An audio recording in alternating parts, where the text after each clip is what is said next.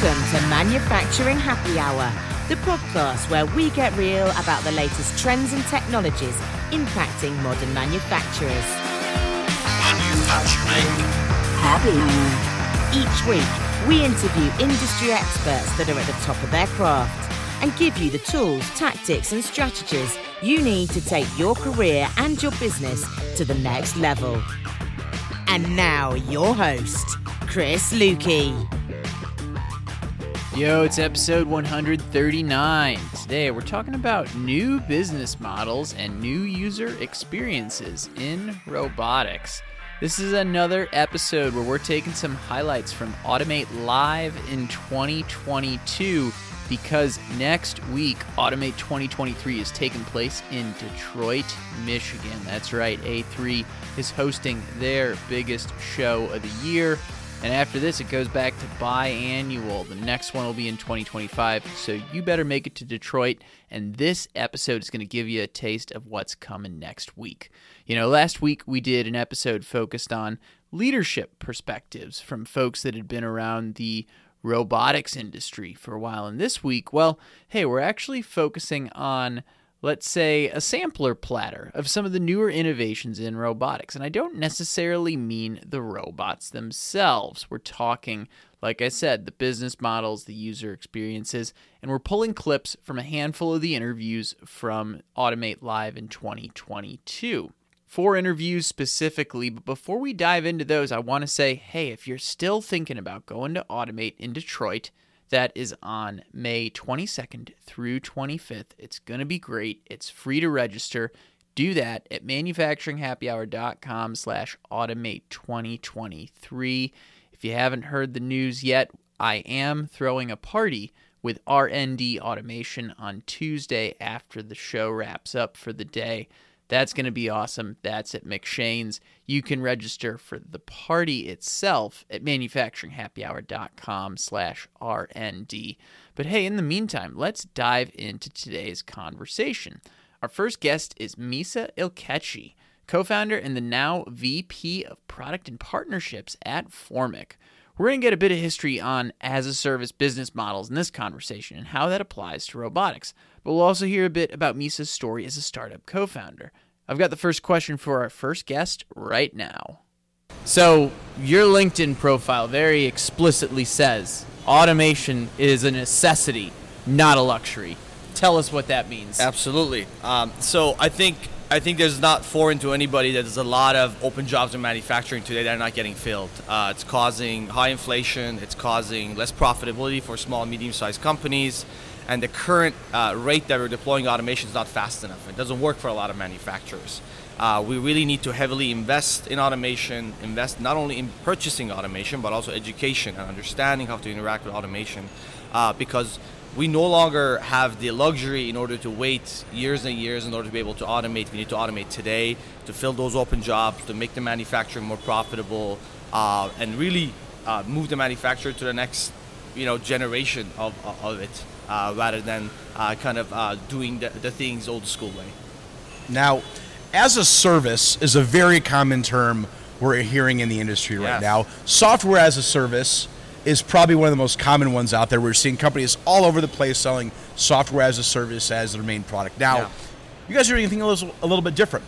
You're doing ROS, robots as a service. What does that mean to someone who's never heard of that term before? Absolutely. So very similar. So I'll go back a little bit, try to explain where the software as a service came from, right? So in the 80s, 90s, 70s, when you wanted to develop a software, whether it be ERP system or simple accounting software or whatever you needed, you would go to Oracle, IBM and say, I need this bespoke software, build it for me.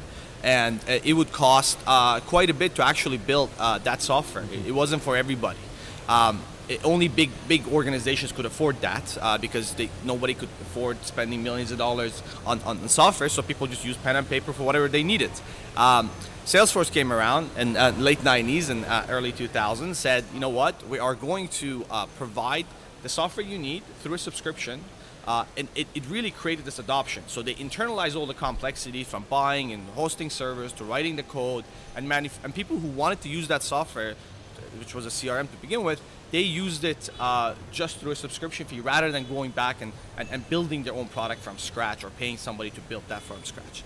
So I think that unlocked a wave of innovation in software development because it became cheaper, it became more affordable, it was utilized more. I don't see why we can't apply that to hardware. Although we provide robot as a service, it's a more general term. We offer hardware as a service. And to different companies, it means different things, but ultimately, manufacturers don't need to worry about the complexity of acquiring automation, of purchasing automation. They are purchasing an output. So manufacturers are getting a piece of equipment that is going to provide them an output, and they only pay for the output of that system, and that's ultimately what hardware or robot as a service really means. Rather than going and investing a ton of time and energy and money into buying and purchasing and maintaining those hardware, you're just working with a solution provider that is going to provide you the equipment, service it and maintain it, and provide you the output you need out of that machine without you having to worry about it. So that's what Formic does, robots as a service, correct, right? And you just described it a little bit. I'm excited to go into maybe more of the details around that in a second. But maybe the first thing I need to ask is, how do you get someone to shift their thinking from, CapEx to OpEx, for example, right? This is, I would say robots are typically something you'd associate with capital equipment, right? But you're kind of flipping that on its head. How do you get people to make that mental shift? No, I think that's a very good question. I think one of the things that we run into constantly is this very problem. A lot of manufacturers want to purchase equipment, they want to capitalize on that equipment, they want to write it off, but what we try to explain is that model, although it's been the traditional model, is not scalable. So every manufacturer that I walk into, they don't need one or two robots. They might need 10, 15, 20, 30 machines to be able to fill the open jobs that they have at their facility, but they can never come up with that upfront capital, or their risk tolerance might be low, so they don't want to invest in 20, 30 different systems. If you're a $20 million manufacturer and you have 10 lines, you can't just shell out $2 million for automation, right? So what we try to explain that this model, robot as a service and hardware as a service, provides scalability and enables you to automate a lot faster than the traditional way. Because what I've seen is people buy one system, when it works for 1 or 2 years, every couple of years they buy another one, and that adoption rate is not fast enough. It's not really going to help in scale. So now, when you look at these types of systems, from how long has Formic been going for now? About 2 years. About 2 years. So with your experience so far in working with companies on adaptation of robotics and automation solutions, do you see a lot of times where this is their first system that they're installing right now, or are you also working with companies who have been in automation for a long time and now they might want to transition to this model of going from buying all the equipment out front as a capital expense? You know what? Maybe we're going to take this certain production line or this end of line pack out and try it as an operational perspective instead, because the operational expense is just like hiring an employee. Exactly. Yeah. So I would say 60% of our customers, this is the first piece of robotic automation they're getting. Then I would say another 40% are people who either have purchased automation in the past, they've seen its benefits, but now they're really trying to scale, but they don't want to lay out a ton of capital. I think a good majority of that 40% also are some customers who have purchased automation, but it hasn't necessarily worked the way they needed it because it wasn't serviced properly, managed properly, deployed properly. So really trying to, they might have not necessarily the best experience when it comes to automation, but with our model, we're kind of flipping that in its head and saying, well, look, we will provide you the system and we provide you a throughput and uptime guarantee for the system. So it kind of helps them, have a different experience compared to what they have. So I'd say, 60% never any automation at their facility, robotic automation. About 40% they either have had good experience trying to scale, the rest might have had a bad experience and they're kind of off the market, but we're trying to flip them back. So then in that case, is there, I guess we talked about this being very targeted at, like, let's say first-time robot buyers, people that have maybe had a rocky experience the first time around. Is there a particular industry that's jumping on this, like that's adopting it? Like, I'm interested to hear kind of from the vertical perspective. No, I think we are, mostly in fast-moving consumer goods, so consumer packaged goods, food and beverage manufacturers, metal machining and fabrication is pretty big market for us. So I would say anybody in the small, medium-sized sector, 50 to 1,000 employees, that is in the market of making food, beverage, or consumer goods, or metal machine parts, or injection molders, plastics, and that kind of stuff. So that's the kind of market that we see is adopting the RAS model. I've got a two-part question for you around the entrepreneurial journey, right? Yeah. Formic is a new company, but I also want to hear about your entrepreneurial journey as well. You worked at John Deere, you worked at UR. I'm pretty sure I got that right. At what point did you know you might have the entrepreneurial itch?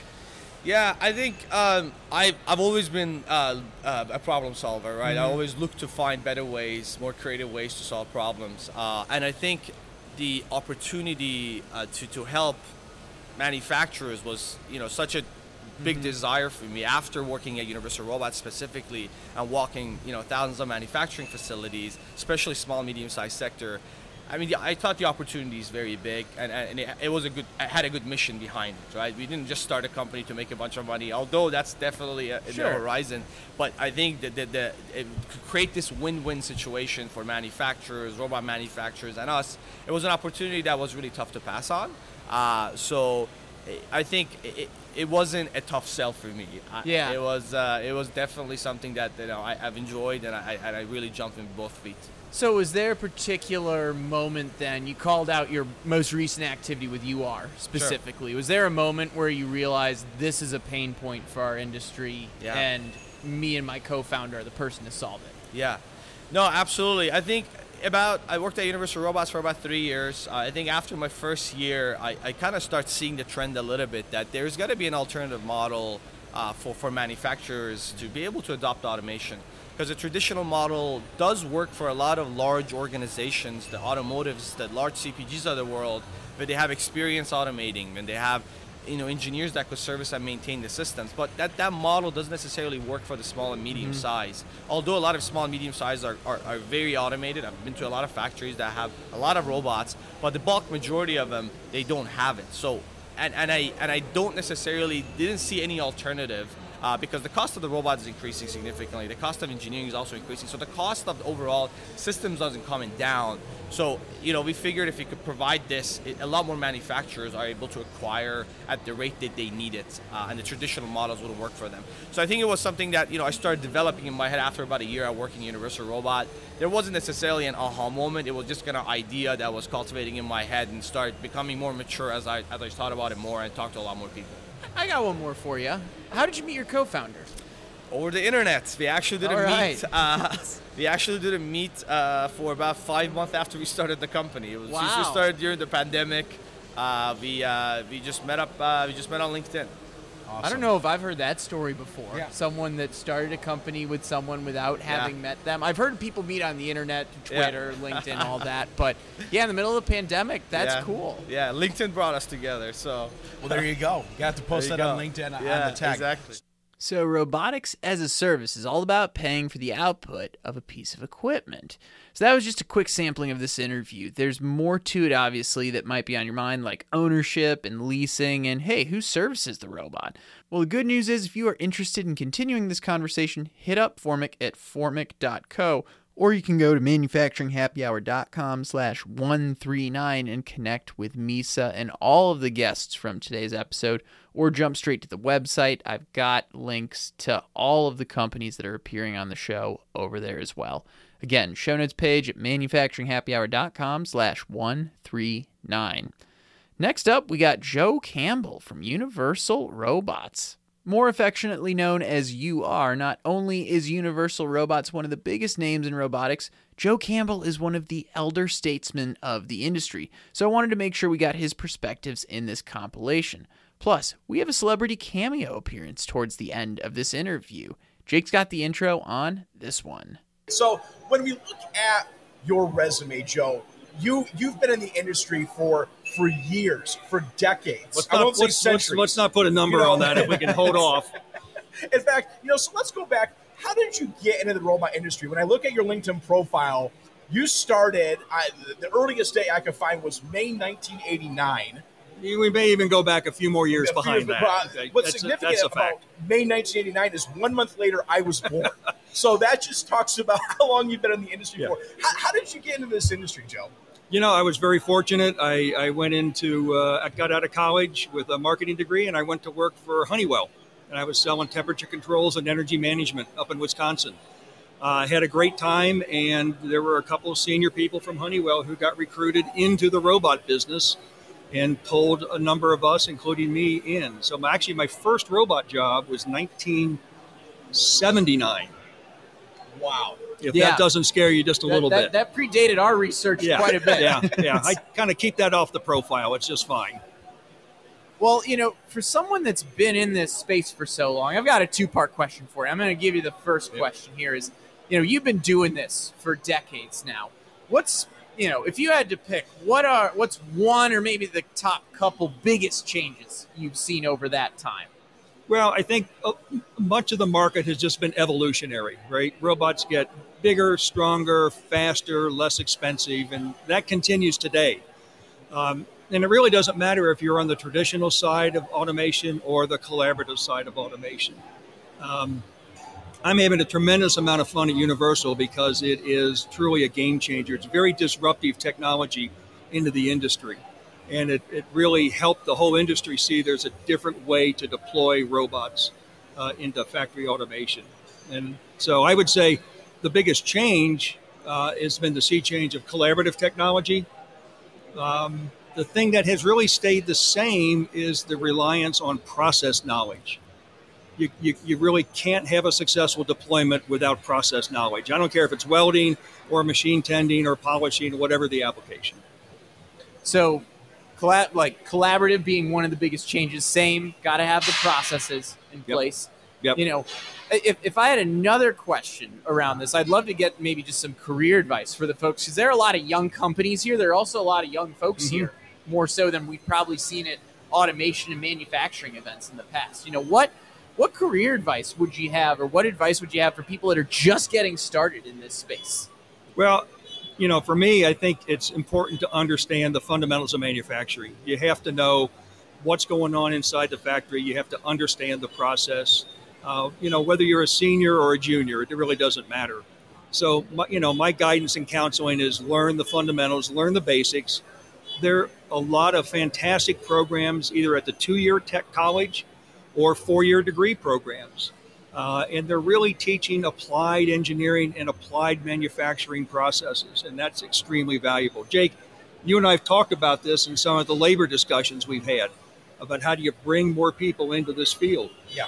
Something you mentioned before our conversation, and this kind of goes back to the advice for the people in the industry out there, is, hey, there's a different, let's say, deployment model for collaborative robots than there would have been for traditional robots. Can you talk about that a little bit just so we can get some insight there? Well, I think the philosophy we see from successful OEMs is to really understand the guidelines of the application area they want to work in. And for the most part, they're trying to keep it simple, right? Or at least very, very well defined. And I think that makes all the difference in the world. And it requires a different mindset to look at an application and find the straightforward, easy, collaborative solution. Real quick, Joe, I think we were just being photobombed by Damon John. Can we get a widescreen here? This is about the best photobomb we could ever hope for on this show. That's impressive.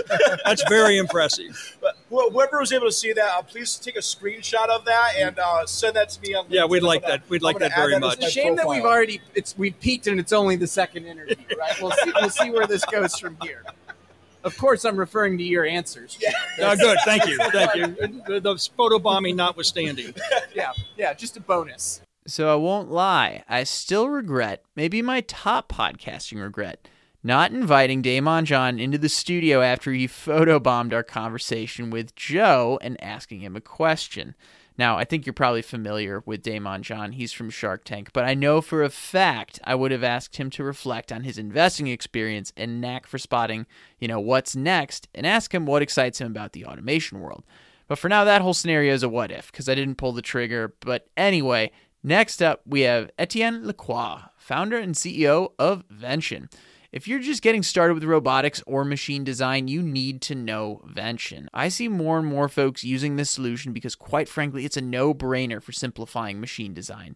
Now, they got their start with Universal Robots, but whether you're designing with KUKA, whom you hear about on this show all the time, or Fanuc, who were just on last week, Vention is really democratizing design for today's manufacturing industry. Etienne is going to give you a lowdown on Vention and a few more things along the way. You know, I've mentioned that these were recorded at a trade show, so the audio's not perfect, but I think you're really going to enjoy this part of the conversation. Hey, if we were having a drink in, say, Montreal, right, how would you describe what Vention does as if you're having a beverage with someone? We like to describe ourselves as industrial Lego in your web browser, right? You know, our mission is to democratize industrial automation. And we do that by giving tools to the practitioner themselves where they can go online, design machine and robot cells, automated equipment with Lego bricks, industrial Lego bricks, robot arm, conveyor, structure, toolings, and then automate them, program them in a code-free environment, order them, and deploy also with software assistance. So it kind of fused the world of digital and the factory floor together as one in a Lego-like fashion. Almost like robot deployment for dummies, for lack of a better word, if you reference that series. I've seen it. It's super intuitive, right? It's a cool platform. But Jake, I know you have some things as well. Yeah, so we're here back in Detroit. Automate. It's been a long time since we've been here. Now Automate's something special to actually Vention. So going back 5 years to Automate of 2017. What was that to Vention several years ago? This is a great story because back in 2017, the company was not even a year old.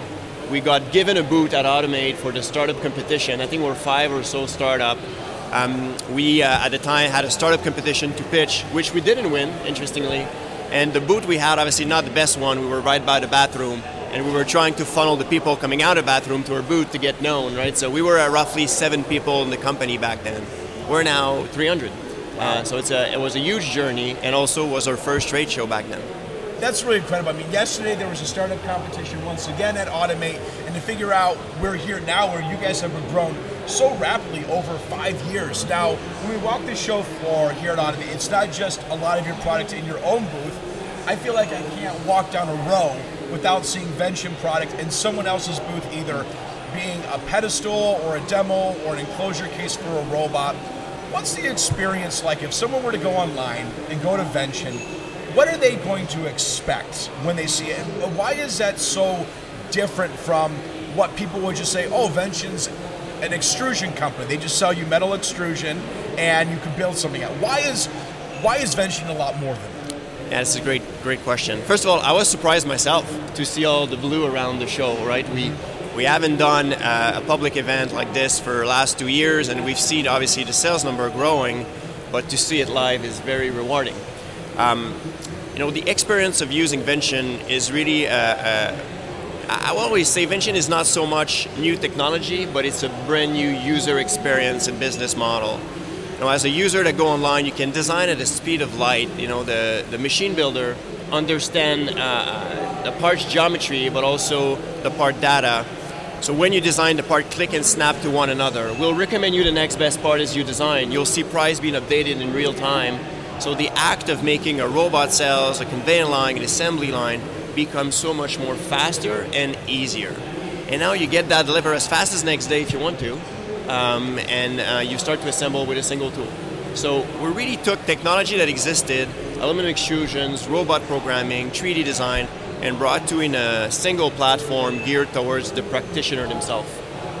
Etienne, I want to ask a little bit about what led to Vention. Because I was looking at it, you worked for McKinsey for a while, you were specifically in the manufacturing space, but I think you were saying other experiences helped prepare you for and help you find the need more so than that. McKinsey was a great experience, but like I often say, it was not the trigger point for Vention. You need to go back in 2000 when I was a very young and eager engineer sitting behind a SolidWorks or a CATIA workstation designing robot cells and automated equipment.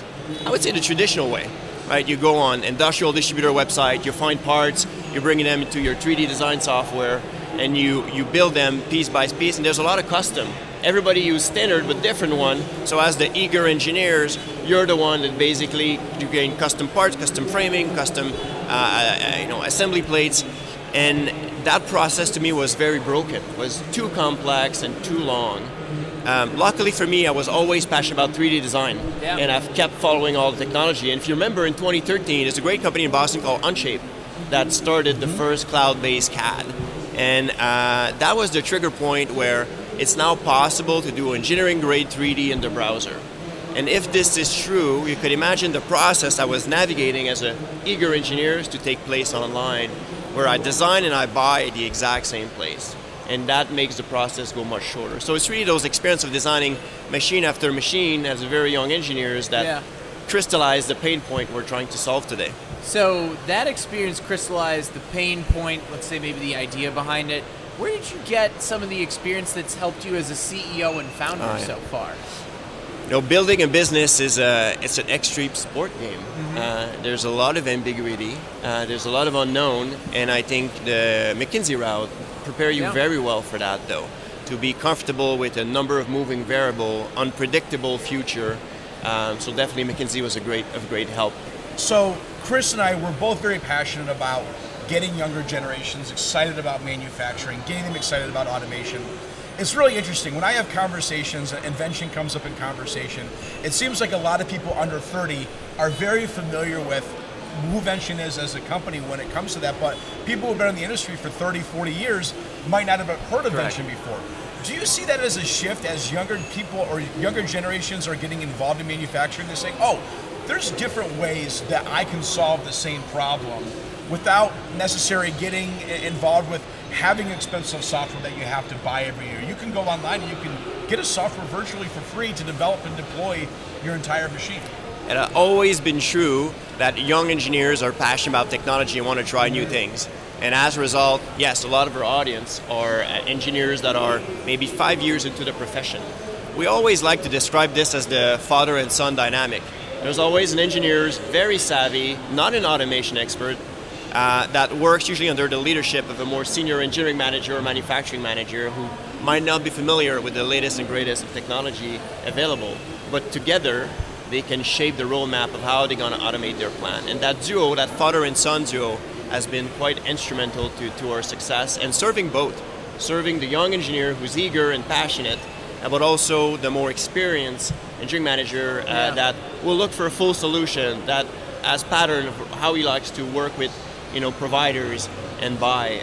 So serving both has been key, but yes, as technology gets more and more democratized, you see much younger generation that just finished engineering degree, for example, or are adopting those significantly faster than before.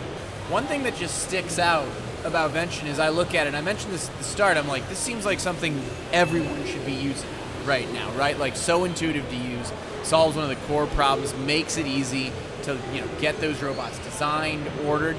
So what's stopping everyone from using it right now? Maybe a different way to describe it is like, where are you in your adoption? Yeah, the adoption and the reception we got from the user base has been phenomenal and fantastic. It's so rewarding. If you look at where we were a year ago to where we're now, we're running at 3 times faster, right? So why more people using it? We're trying to go as fast as we can, but it's just a lot to absorb when you're both a hardware and a software businesses. Yeah. But the response has been phenomenal. The growth has been phenomenal, and now we start to be a decent sized organization with 300 employees, and to maintain that rhythm of growth, that 3 times year over year, is quite of a sport. So you can maintain the customer experience, the quality, the on-time shipment. There's a lot of pieces, but we're very happy, and it makes us feel very, very proud. Changing gears a bit, let's talk about Montreal, right? I look at Montreal and Quebec in general as a spot that's becoming a leader in the robotics space. And maybe I'm just the one that is unaware. Maybe it's been this way for a long time. But where do you see, let's say, Quebec's role in the hardware technology robotics boom we're seeing right now?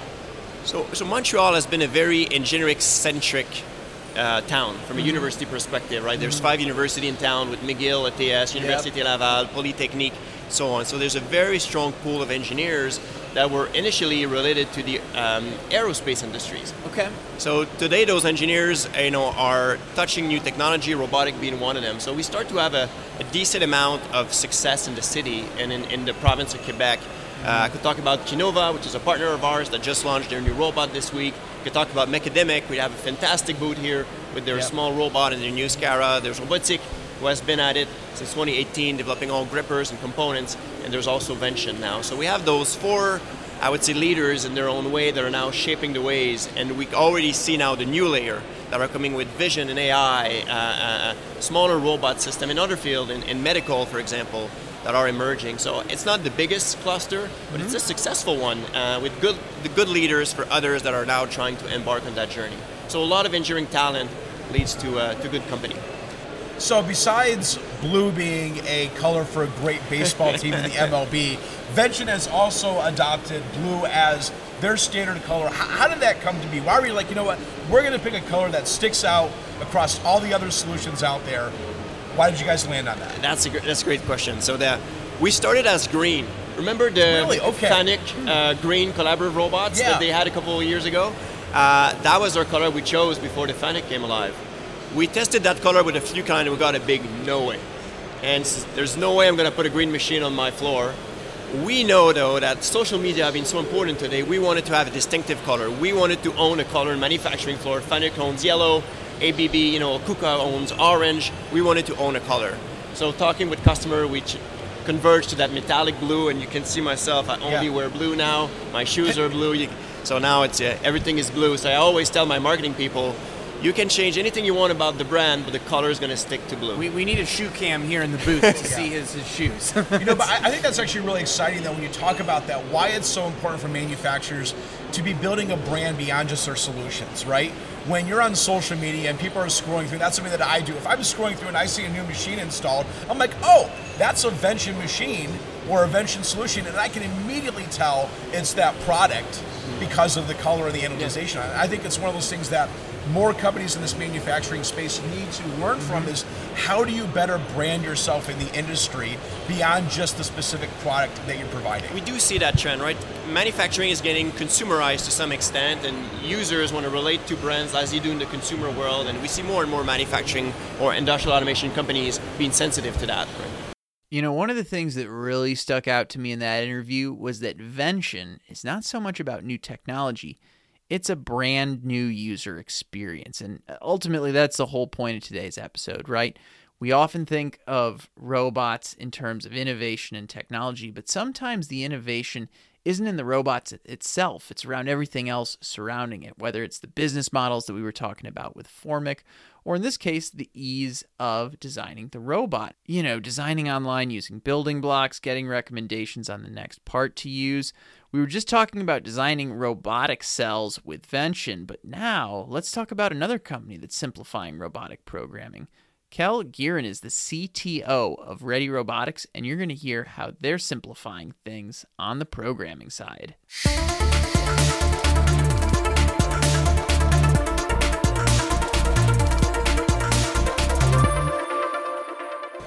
All right, welcome everyone back to the final session, day 4. We're here in the afternoon. Man, it has been an incredible week. My name is Jake Hall. I'm the Manufacturing Millennial. My co-host the entire week has been Chris Lukey from Manufacturing Happy Hour. Wow, and we are joined today by Kel Gearin, the Chief Innovative Officer at Ready Robotics. Hi, Did I guys. get that right? You did. Awesome. How's this week been for you so far? It's really been incredible. I think the fact that we haven't had a physical show in the last 2 years really shows, and I've seen so much excitement here with people coming to the booth, people coming to check out what's new, and also just connect with people that we haven't seen face to face. We've missed that connection. It's been so important. I'm going to start this off Manufacturing Happy Hour style as well, because we want to make sure the folks out there know about Ready Robotics, right? So let's say we're kicking it, we're putting our feet up, having a drink at the end of a long trade show, right? And someone still hasn't gotten enough of the trade show yet. They're like, Cal, what does Ready Robotics do? How do you answer that as if you're having a drink with them, regardless of whether you're tired or not? Yeah, that's always the issue, right? So Ready Robotics makes robots easy to use. That's the key piece of what we do. It's what I studied during my PhD. It's what we brought into the company. And our ethos is that everyone, no matter who they are, no matter what they do in a manufacturing setting, should be able to program a robot. It should be that easy. So we build software that allows that kind of ease of use across any robot, no matter which brand you're using. So I think that's a big thing out there. Right now in the manufacturing industry, in fact, when we walk the manufacturing floor right now, there's dozens of different manufacturers that have their own type of control language, their own type of teach pen, their own type of controller. You guys, in a sense, are creating some sort of democratization across robot manufacturers where, no matter what type of application it is or what is required for that type of the robot programming language is the same. Why was that such a big push for you guys when you guys were going in and developing Ready Robotics? Absolutely. I mean, we started very much with the ease of use in mind, but as soon as we realized that we could make working with a robot something that was very accessible, we immediately wanted to bring that to as many robots as we could.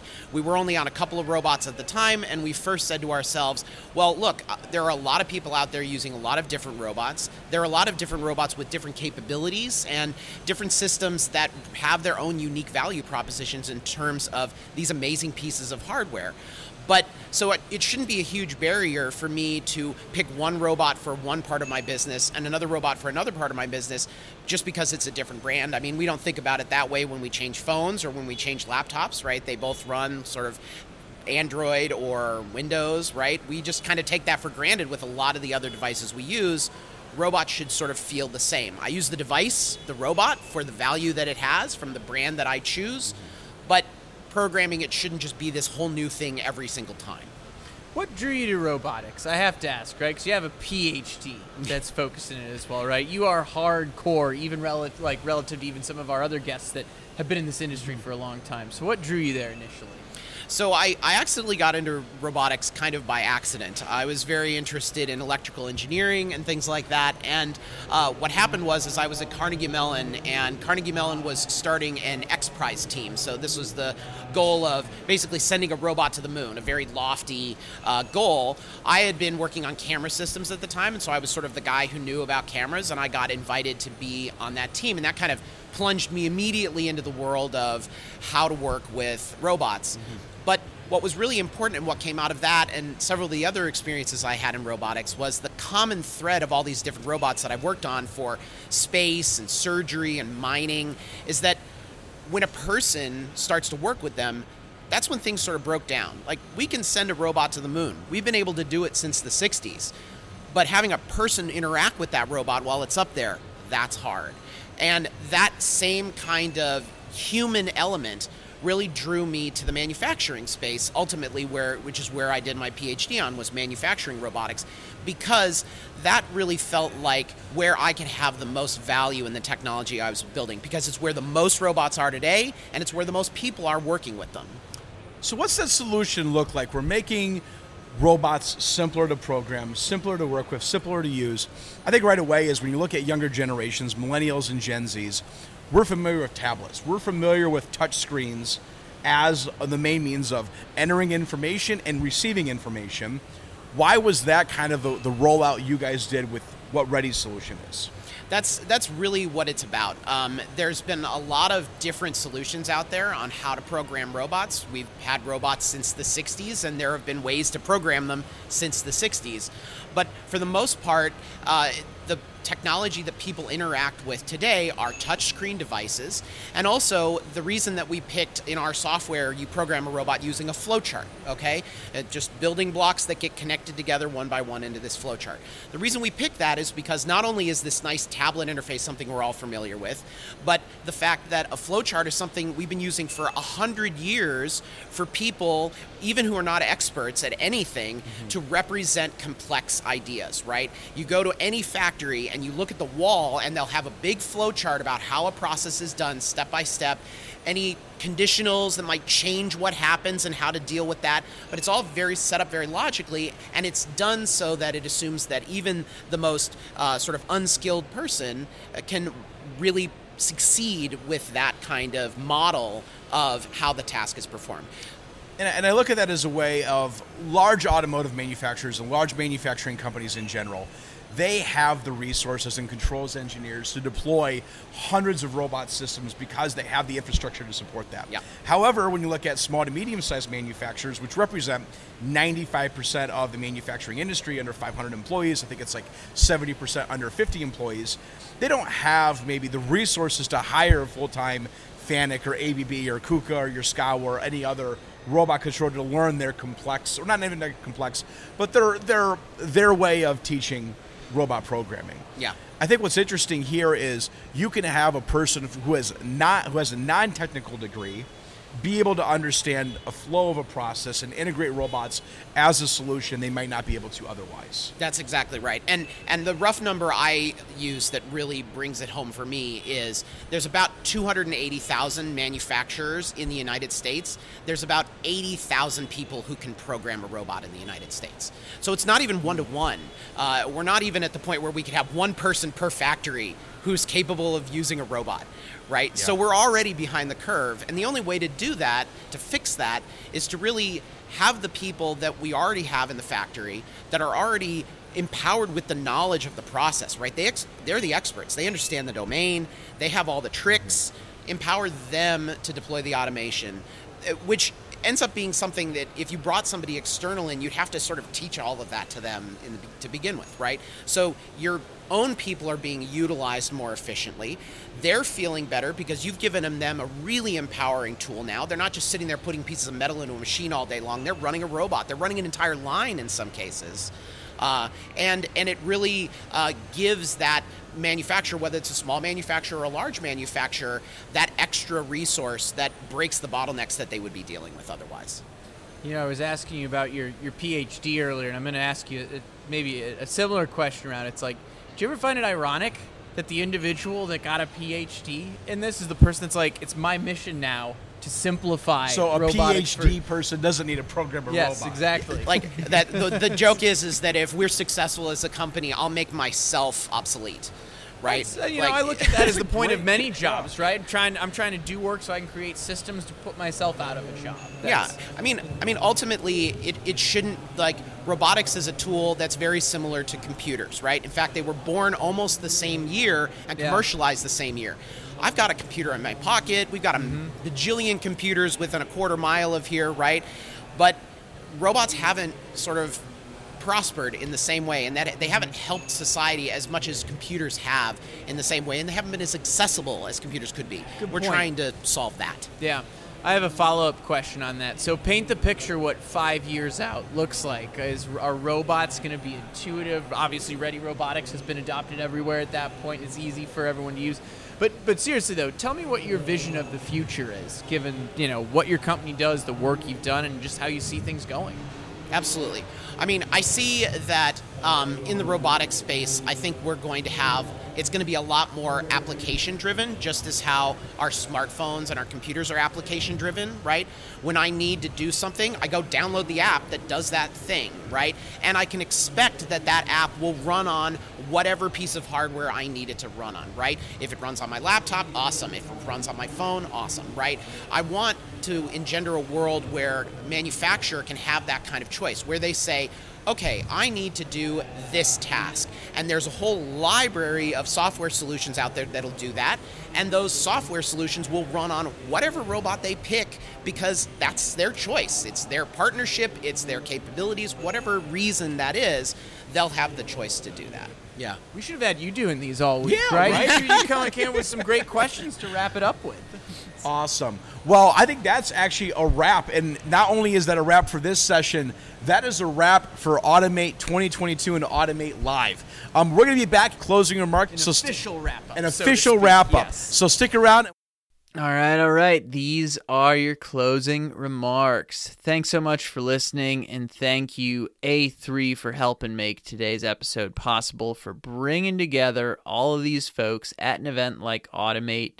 You just heard a sampling of the interviews from Automate 2022, but we're doing a whole other set of these at Automate 2023. I'll be joined by Jake Hall, the manufacturing millennial. We're going to be interviewing all week long from May 22nd through 25th. And if you want to be a part of Automate, hey, sign up for free at manufacturinghappyhour.com/Automate2023. And of course, if you want to hang out with all of the Manufacturing Happy Hour community, well, hey, we're throwing an after party on Tuesday evening with R&D Automation. That's after the show wraps up. You can register for that by going to manufacturinghappyhour.com/RND. That's at McShane's in Detroit. Going to be a great time. The whole thing's going to be awesome. So I highly recommend you show up for this event. As always, I want to thank our sponsors for the show. Traction, thank you for doing what you do. The Association for Advancing Automation, thanks for making interviews like this possible. And thank you to all of you for for listening. If you want to access the show notes, if you want to connect with any of today's guests, go to manufacturinghappyhour.com/139. More importantly, go to Detroit, go to Automate. We'll see you there, May 22nd through 25th, 2023. Don't miss it. Stay innovative, stay thirsty. We'll see you in the Motor City. Cheers. Thanks for listening to Manufacturing Happy Hour, powered by the Industrial Network.